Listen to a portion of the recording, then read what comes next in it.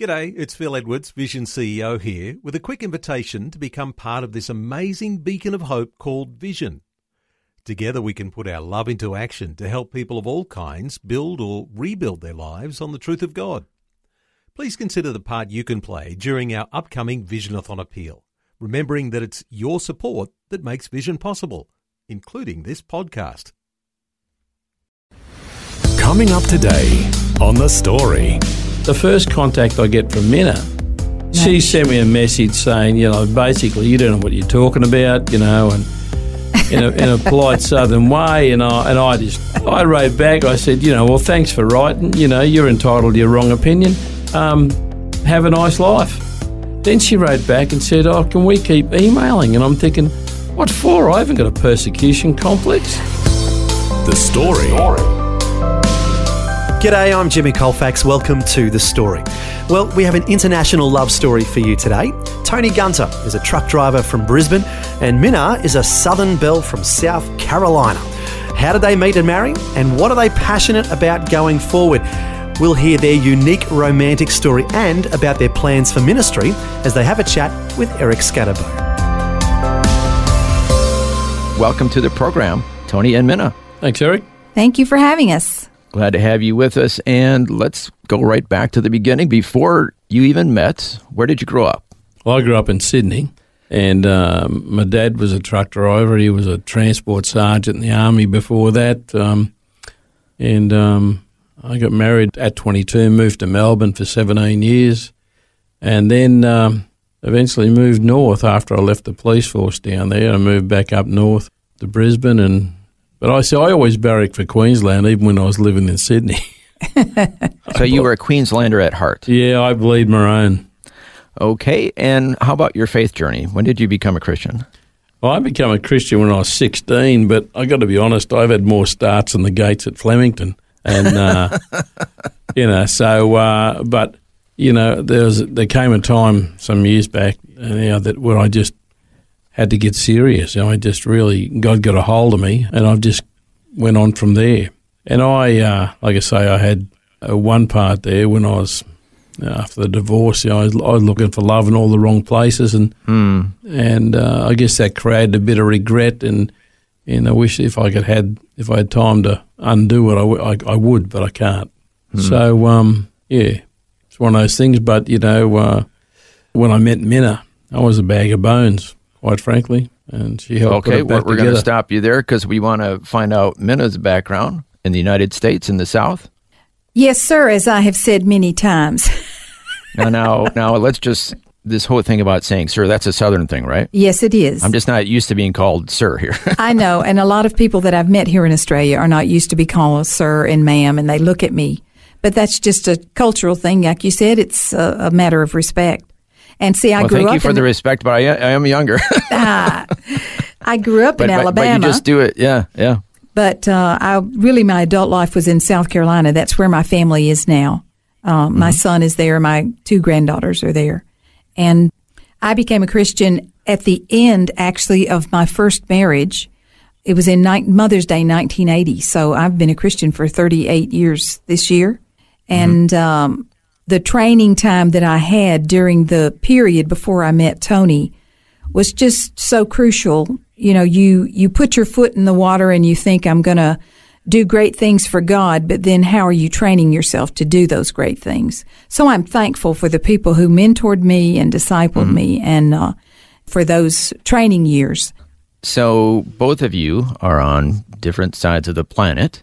Unfortunately, as you shared, you both were previously married, but were growing in your faith afterwards, a little bit older and wiser now.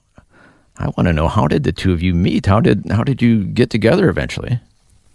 Well, I was always told that you're supposed to meet somebody at the church. You meet in a singles group, meet at the fellowship, you meet in person. But in 2002, which is when we met online at a dating site, and I found out about... Very modern. Yes, I was trying to move into the 20th century, and I found out about really the ins and outs of it on a Focus on the Family show. I was on my way home from worship team practice and happened to catch that show. And he talked about online dating and interviewed couples who had met and married. It was a brilliant show. Yeah, so before that, you were kind of anti-online dating because there were all kinds of horror stories, if I remember, early in the internet days. Yes, there were. You still have to be careful now. You have to know who you are and know how to go about finding out who the other person is in the right way.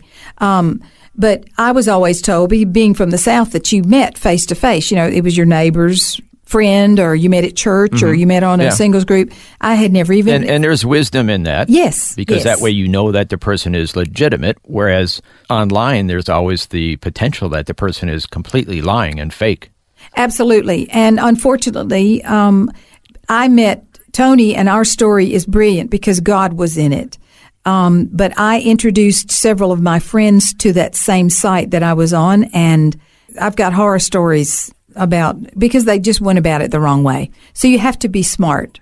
What is the wrong way and what is the right way, briefly? Well, I believe it's if you include other people in your conversation, even whether you're in another state or whether you're around the world, you can't just You mean like their family members or their pastor? Family members, friends. Church, people who have known this person for years, Kind of like references. Absolutely.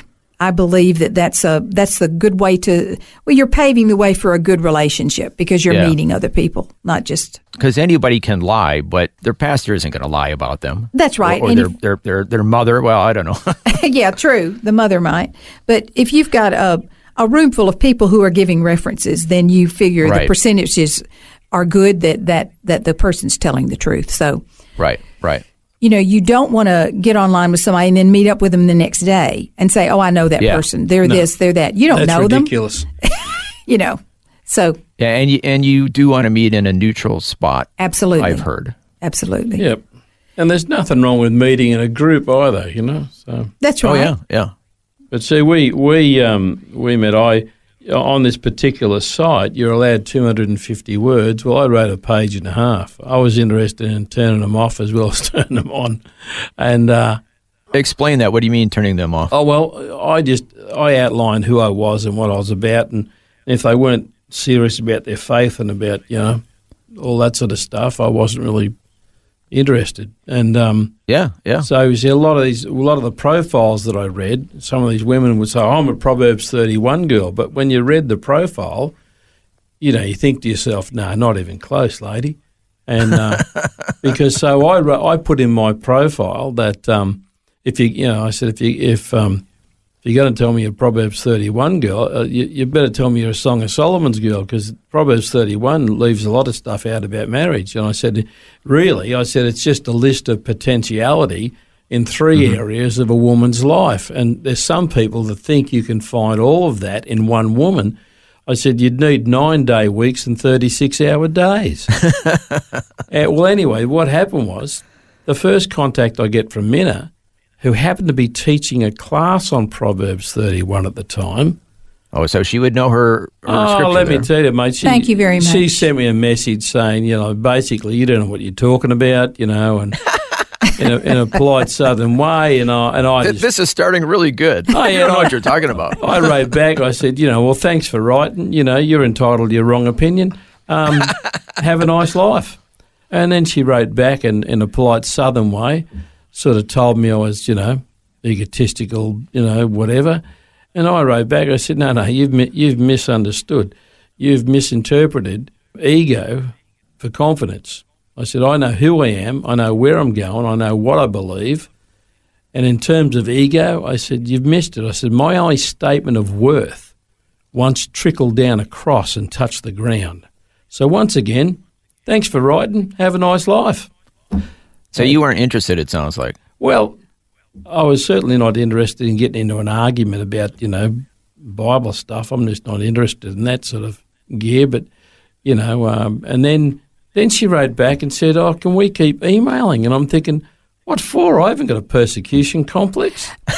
But see, Eric, what he didn't know. Yes, Mina, please share your side of the story. Well, what Tony didn't know was when he said, my only statement of worth once trickled down across and dropped on the ground, that's when I fell in love with him, right then. And I knew that God had called this man to be in my life and vice versa.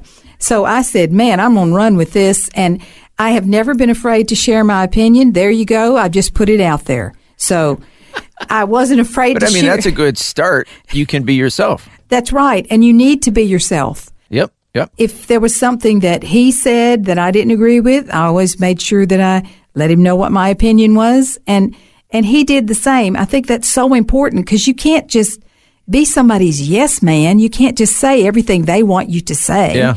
Yeah. Because that's not even true life. That's Exactly. Well, I just had a friend recently who was kind of corresponding with somebody in another country, and they were about to meet the person in person. Uh-huh. And they said, we are just made for each other. We never disagree about anything. And I'm thinking, honey, that's a not red sounding flag. too good. Yep, exactly. Yep. Absolutely. Okay, moving along in your relationship, where did it go from there? Well, we talked for about almost a year, and then I finally went over in October of 2003, and we married 12 days later. And see, when he made plans to come over. 12 days later? Yes, sir. After meeting? Yes. Because you've got to include that year in our relationship. We'd talked for a year. We had talked to each other's families. We'd included all these people. We laid our cards out on the table. There's nothing we didn't talk about. And we had mutual friends we decided to meet in a place where we had mutual friends. I had a place to stay. He had a place to stay. We could meet. I knew it was going to work out. But see, he hadn't figured it out yet. So I had to give him room to figure it out. So She says she fell in love, and I say I walked in really slow. and that's the way it was. But when we met, I mean, I knew. And so you think, okay, where do we go from here? Well, I told him from the beginning when we were first talking. So you were the one that was very quick. Absolutely. I was the one that was very quick. He was very slow. But I told him, I'm looking for a husband. I'm not looking for a friend. I got plenty of friends. I'm not looking for somebody that I can just have a chat with. I've got plenty of those people around me. I'm looking for a husband. And I want a godly man. I want someone who wants... You knew what you wanted. Absolutely. And I think you have to know that. You can't just wander around and hope that you hit the right ball with your cue. Nah. And well, in my profile, I think I said something along the lines of, if you're looking for the white picket fence, I'm not interested. I'm looking for the Lone Ranger's girlfriend. And that didn't scare Mina off? No, sir. It did not. No, she doesn't scare too easy.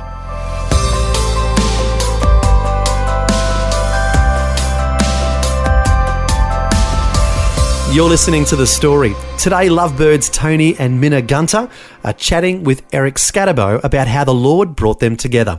Tony is from Brisbane and Mina is from South Carolina. Next, we'll hear more of their love story and about their plans for ministering to truck drivers near Nashville, Tennessee. That and more when we return. The Story. If this program has highlighted something you'd like prayer for, we'd love to pray for you. Call 1-800-PRAY-FOR-ME. That's 1-800-772-936. It's a free call. Or text 0401 132 888.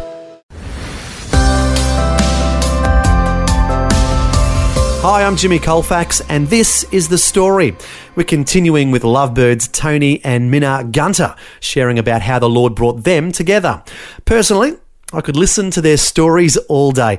They are just a lovely, down-to-earth couple that are really in love with each other and with the Lord. Next, we'll hear more about their lives and about their dreams for ministry in the United States.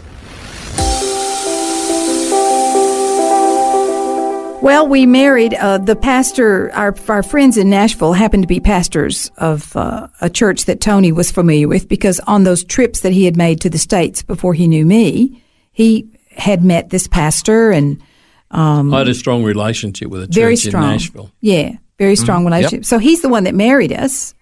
It was a Wednesday night. They had Wednesday night prayer meeting.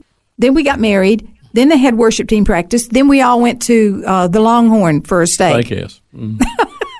Oh, you got me hungry here. There was not a lot of formalities in it, I had. We both had blue jeans on, and I think I had cowboy boots, and it was just the way it was meant to be. It was just lovely. And then we came back to South Carolina, and my family got to know him a little bit better because even though they had met him and they liked him when they met him, they didn't know much about him. And now, of course, we have 2 grandchildren. My son has 2 girls, and then Tony has 3 children here, and they all have kids. So we've got 5 grandchildren here. So now we're an international family. Yeah. So, Tony, how did you finally come around? Oh, I just, went the distance, basically. We went, once we met, we're face to face. It was pretty much what I'd expected. And, there's been adjustments and stuff with cultural differences, as I say. But basically, we've got on pretty well. I remember the first, she was a nurse in the States. And I went and picked her up one night after we were married. And we're driving home and she goes, "Stop, stop, stop, stop." And I hit the brakes. I said, "What?" She said, "Turn in here." I said, "It's a Ford dealership." She said, "Yeah." And it was that big. It had a road up the middle, And the vehicles were displayed on this terraced block. And up the top were all the pickup trucks. And she said, "There's a new King Ranch up there." And I thought, "What's a King Ranch?" And it turns out it's a bit like R.M. Williams, It's a old ranch in Texas, and they got this logo on it, and they have this King Ranch F-350 up there with this particular paint job. And anyway, we get out there, and she starts walking around this F-350 pickup, and next thing she drops the tailgate, spreads her arms across the tailgate, and says, "I'm in love." And I'm thinking, thank you, Jesus. She loves guns, loves trucks. Oh, I'm in. And loves Jesus. Yeah, loves Jesus, absolutely, Oh, wow. And we were you were sold at that point. Yeah, yeah. Yeah. Well, moving along, let's talk about ministry. How did you get into ministry eventually? Well, for me, it started January 1990. I'm about 9 months out the police force. I'm sitting in the office, I'm doing a word study on motivation of the heart, and one of the references went back to Chronicles. David given Solomon the plans of the temple, and he talked about motivation of the heart. God searches the heart, and he said, "Be careful." He said, "For I've chosen you to build a temple as a sanctuary." And as I read those words, it wasn't just like the words leaped off the page or anything like that. It was like God spoke those words to me. "For I've chosen you to build a temple as a sanctuary." And I had absolutely no idea what he was talking about. I wasn't a pastor. I wasn't thinking about being a pastor. I certainly wasn't thinking about building a church. No idea. And that encounter was followed by 10 years of silence. And each year I'd go back. I'd say, "Do you want to tell me now?" Because I had no idea what you're talking about. And that went on for like 10 years. And 11 years, things started to unfold in my mind about ideas I had for a mobile ministry thing with a semi-trailer, and then I thought, well, maybe there's some Christian truck drivers out there might be interested, and it snowballed on from there, and over the next 10 years, it was like God just unfolded the vision. And God didn't say to Joseph, "I'm going to make you, Prime Minister of Egypt." He gave him a dream about fat cows, skinny cows, sheaves of wheat, and who would ever have equated that to what he finally ended up as? Who would ever have equated what God spoke to me as, building a major ministry to the road transport industry in America? Well, let's back up before we get to your current dream. Now, you've been in ministry. You've been a pastor. You've been a chaplain. I had... And back in the early 70s, I was a foundation member. Back in 71, I was a foundation member of God Squad. Oh, okay. The motorcycle ministry? Yeah. After we got married, we spent 5 years in the States, and I was a chaplain with Transport for Christ as a volunteer on a truck stop chapel before I got my green card. Yeah, that's when we were still living in the States. I was still a nurse there. And he was involved in chaplain ministry there. But what I was going to say is, if I can back up for a moment with Tony's story, after he left, when he was in the police force, and even after he left the police force, there were difficulties in the marriage then. And Tony is a bush poet, and I believe that God ministered to him through the bush poetry that he gave him in more ways than I think even Tony realizes. And his poetry has gone on. He recorded 2 albums, and his poetry has gone on to lead hundreds and hundreds of people to Christ, listening to his Christian perspective on things that happened to him during that period in his life. Mm-hmm. And Bushmen and Heroes it's a full CD with, I don't know how many selections on it. 11. And then the To the Sunburnt Ear is, of course, the tribute to the Australian soldier. That's the one that's played across the country at Anzac Day. Mm-hmm. They play that poetry, and the thank you that comes before the poem. That's the thank you and then the To the Sunburnt Ear.